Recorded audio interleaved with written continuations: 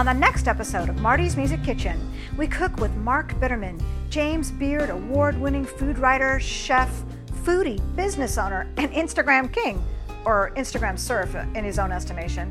We'll talk about his love affair for food, travel, salt, the quest for the best martini, and of course my favorite food group, chocolate.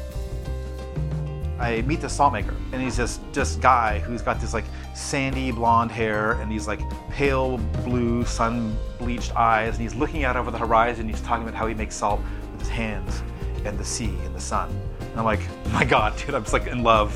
Who are you? Join us as we make his badass family recipe for Caesar salad and a steak, which I'm told is all about the salt, and the best martini. Since Mark has won praise from places like the International Association of Culinary Professionals, and he's been featured at Le Cordon Bleu, on The Splendid Table, and All Things Considered, I'm thinking this will be an amazing food experience. What is this magic melody he sings about salt? And of course, what is the mysterious music connection? Find out on the next Marty's Music Kitchen on OregonMusicNews.com.